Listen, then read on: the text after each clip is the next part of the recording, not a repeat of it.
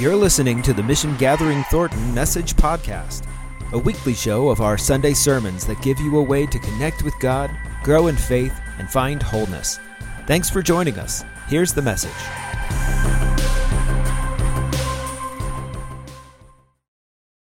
Recently I was watching the show on the Discovery Channel, perhaps you've seen it, Naked and Afraid.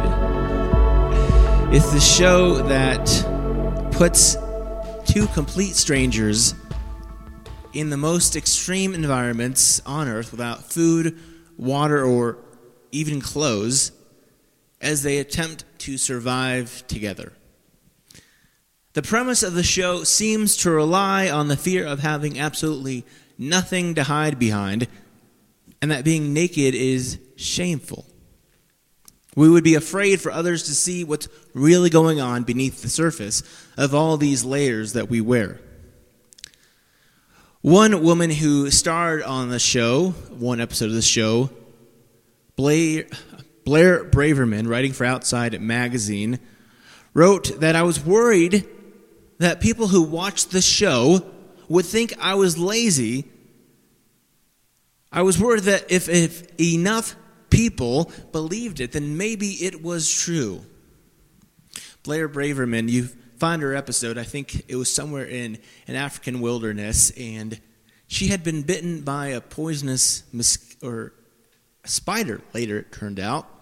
So her strength was very much down, but she was it was very important for her to keep up and maintain an image of toughness, of strength, of bravery. And she was worried about what others would think of her if they were able to see her suffering, not able to keep up appearance's sake. She was worried her other fellow contestants would see her as nothing but helpless.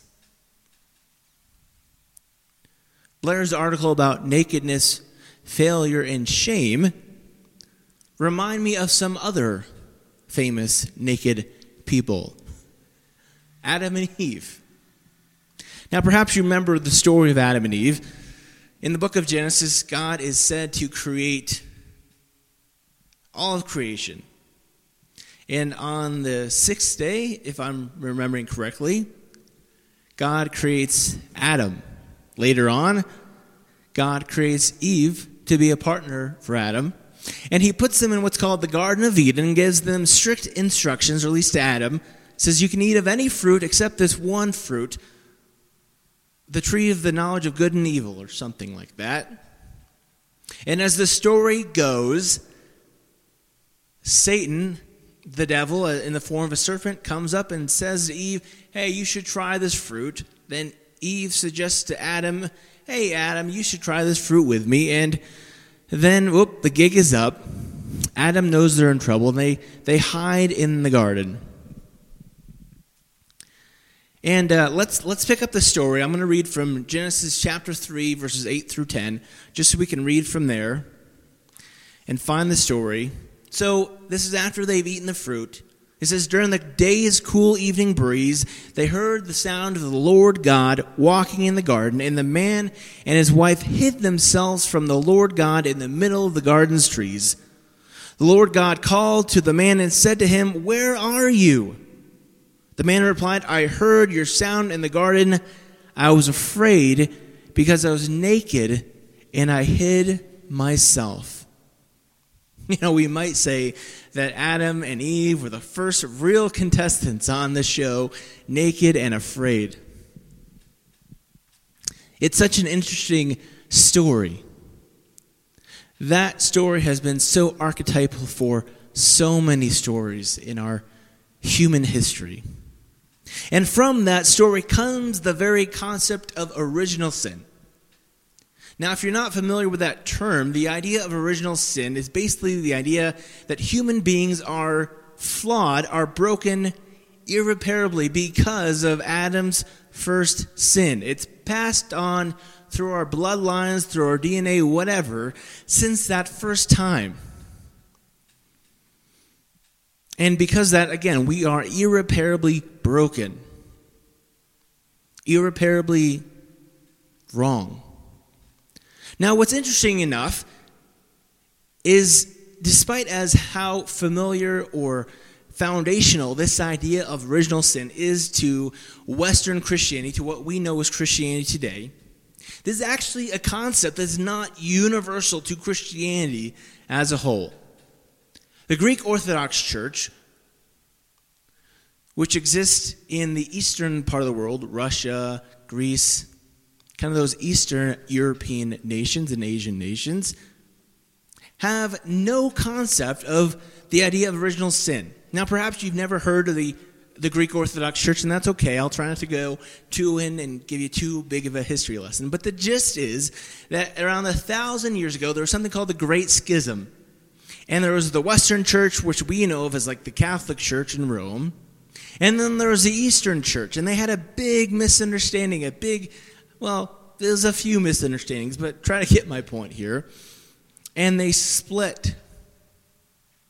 And in those 1,000 years since, we in what's called the Western Church developed some understandings of theology and doctrine and sin, and in the Eastern Church developed that kind of their own understandings. And interestingly enough, they don't have any idea, any concept of what's called original sin, meaning they don't believe that humans are irreparably broken and damaged automatically from birth. Now, what's interesting is they do have this concept called ancestral sin, which what they mean is that they define it as everyone bears the burden, bears the consequences of Adam's sin, but not the responsibility and not the shame. Now maybe you're asking, like, okay, Lauren, what does that have to do with anything, right? Well, over the last few weeks in America, there has been much discussion about racism and injustice in our nation, and many white people have been loath to talk about it. I think for many white people, I'll identify, for many white people like myself, when we hear talk about racism and injustice, we hear it through the lens of original sin. And what many people hear, at least me and myself here, and I imagine that's what other people hear, is the idea of shame. That I, as a white person, am incurably racist. Just by the very nature of my being, I am inescapably racist. Now, for me at least, growing up in a religious context that was really emphasized the sin nature of humanity, this idea that we are incurably broken and sinful and bad people, I can understand why white people resist further conversation. For me, at least, in this context of Christianity, in regard to this understanding of sin, for me at least, people are tempted, and I'm tempted, to either just outright reject the idea that anything's wrong with me, or to just simply devolve into this self-centered loathing and hatred of myself, which was my kind of always response growing up. But the thing is, I don't think that's really helpful for bringing about real and lasting change and growth when I'm just constantly loathing and hating myself. And here I find Brené Brown's teachings on shame and guilt to be helpful. Now, in one of her TED Talks, she says that when white people hear conversations about racism, what they hear, what we hear, what I hear, is often shame. We hear, I'm white, therefore I am forever stained by racism. Now, when Brené Brown talks about shame, she defines shame as something that's deep within ourselves, that's deeply personal. I am bad. I am a mistake. And because I am bad, because I am a mistake, I need to keep that silent. I need to keep that hidden because I don't want me to be judged for who I am. So I've got to keep up appearance sake. Now, she contrasts this idea to guilt, which she says is about behavior. I did something bad. I made a mistake. But the thing she points out here is that guilt is highly adaptable to growth. We can learn from our mistakes and grow from them. Let me bring this back to the idea of ancestral sin in the Eastern Orthodox Church. White people experience much privilege as a result of the sins of those who have gone before us. But their sin is not our sin. We have a choice as to how we will respond to injustice and wrongdoing in our own time and place. And yes, we should feel guilty over racial injustice and unfair advantages that we as white people have received in life. Like, we should feel guilty about that. And I know it's easy to say, like, hey, I didn't do those things. And you're probably very right. You didn't do those things. But this is a helpful metaphor that I learned growing up. The ideas of sins of commission, sins you do, versus sins of omission, sins you should have done, for instance. Or I said that wrong. Things you should have done but didn't would be a sin of omission. You know, you probably heard through this time different aspects of ways that injustice and racial systematic racism has been prevalent in our society.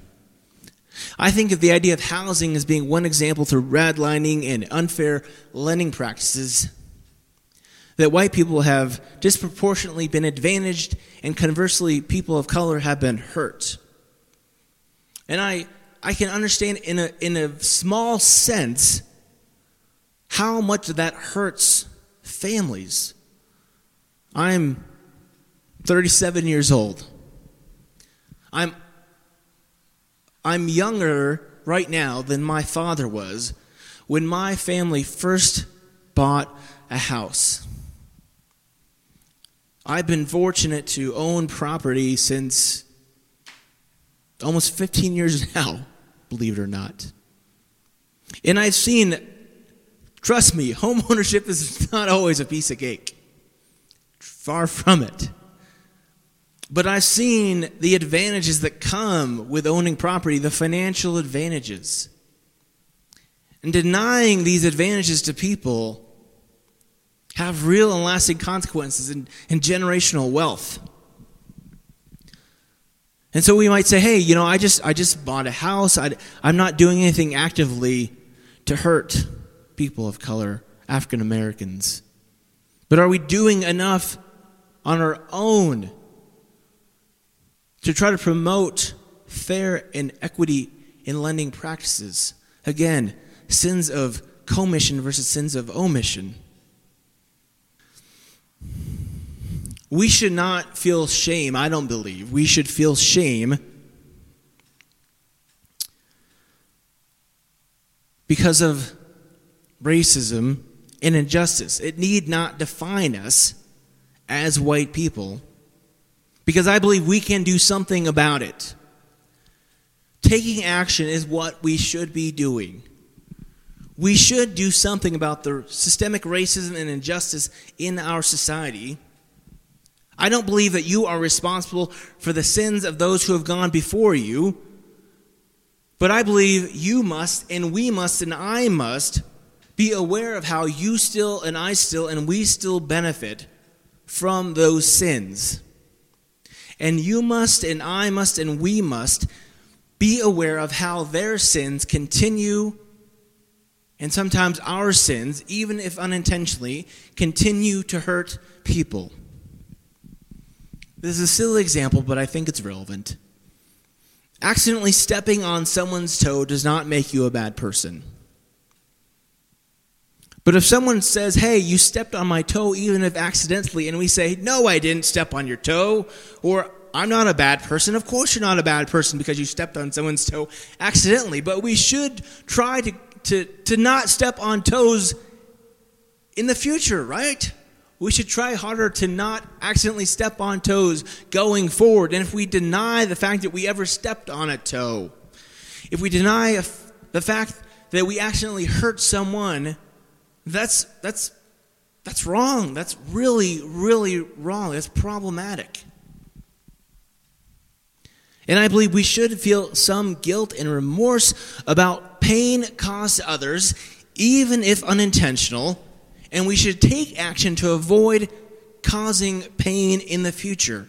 I mean, that's just basic 101, right?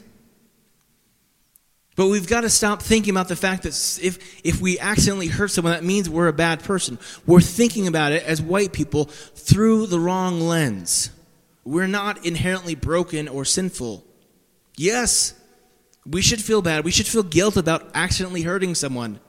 But it doesn't mean we're a bad person. It means we made a mistake, and we can fix that mistake. We can correct that mistake. As Nellis has said, white racism is a white people problem.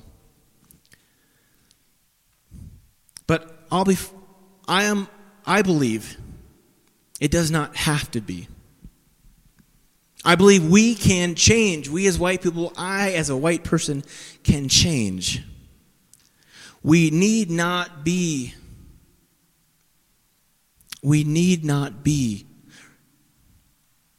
this way. We need not act this way. We need not continue to behave this way. I've talked about it in prior weeks, in past messages, but again, the idea of repentance. In many Christian traditions, the idea of repentance means like it's meant to think that you're a terrible, horrible, rotten scoundrel of a person. And you're repenting of this idea that you're a terrible, rotten scoundrel of a person. But that's not really what the word repentance means. Repentance means to change, to make a new way, to do a new behavior. And that's what we as white Americans, me as a white American, needs to do. To repent of our ways, of our actions, of our behaviors, and to do things differently. To change our ways. And here, this guilt that we're feeling, that I'm feeling, it is helpful. And I need to confess. I need to continue to confess. You need to continue to confess as a white person. We need to continue to confess and to repent of our ways and to change so we can do right to African Americans and people of color in our nation.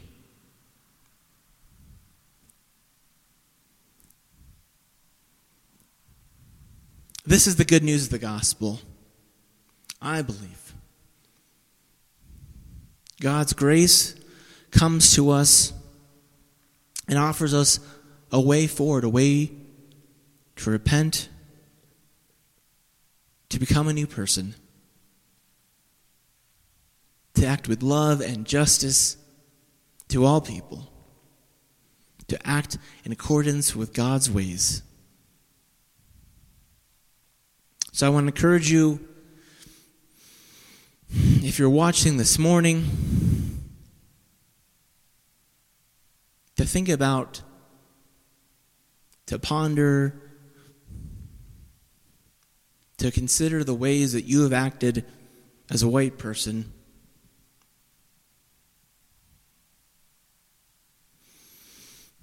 Or ways that you have not acted and could have acted. To confess those sins and to repent of that wrongdoing.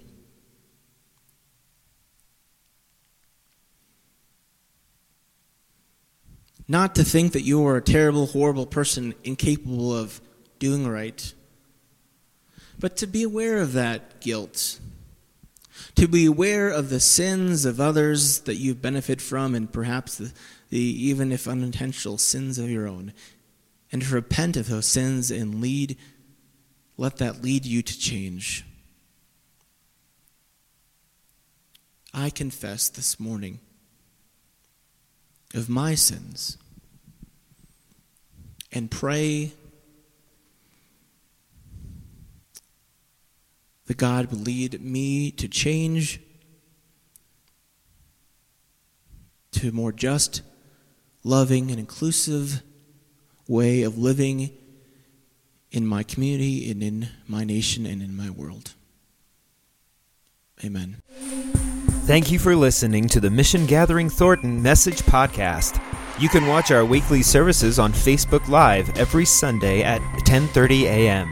You can also subscribe to our YouTube channel, and to learn more about joining a group or serving with us, visit our website at mgthornton.org.